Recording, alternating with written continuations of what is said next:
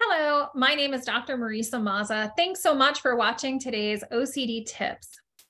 Today's topic is analysis paralysis. A lot of folks that struggle with anxiety and OCD get caught up in basically overanalyzing certain decisions. So, for example, what should I have for dinner? Where should I go to eat dinner? What should I buy? Which jobs should I be applying for? And oftentimes the mind, or the critic, if you will, is kind of in the background saying things like, you have to make the right decision, or else it means you'll fail, or else it means something terrible will happen. And oftentimes the compulsion or typical response is to overthink, right? To kind of weigh the pros and cons over and over again, to spend a lot of time debating all the potential outcomes.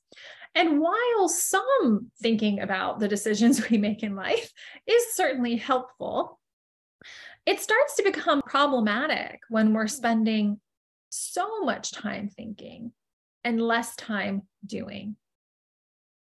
Life is all about taking risks. And we always don't know the outcome of situations. We won't really know if we're making a good decision or a wrong decision, or if we're going to fail until we're in it, until we try it. And so I feel like there's often this myth that we should feel confident in something before we do it. But that's not necessarily true.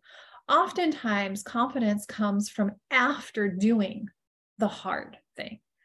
And oftentimes, the hard thing means taking a risk. So, for example, let's say you're a basketball player and there you are on the court. There's only a minute left on the clock.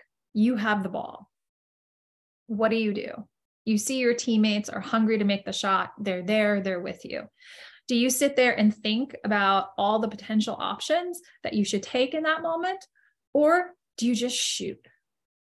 What I'm suggesting is just shooting, right? To notice the mind trying to suck you in there and think about all the potential outcomes, to think about all of the scary things that could happen.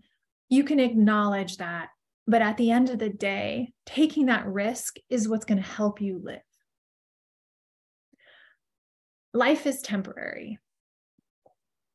Life is temporary. Thinking about if today were your last day here, how would you want to live? How would you be wanting to spend it? And that's what I'd suggest you do, because we just don't know. And we may never know.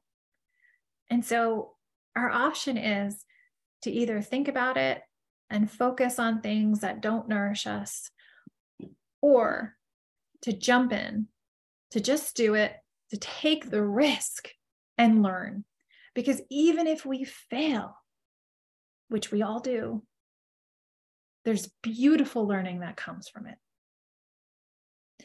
So I wish you well in taking risks that are meaningful, that will fulfill you up, even if they're scary. You got this. Keep going.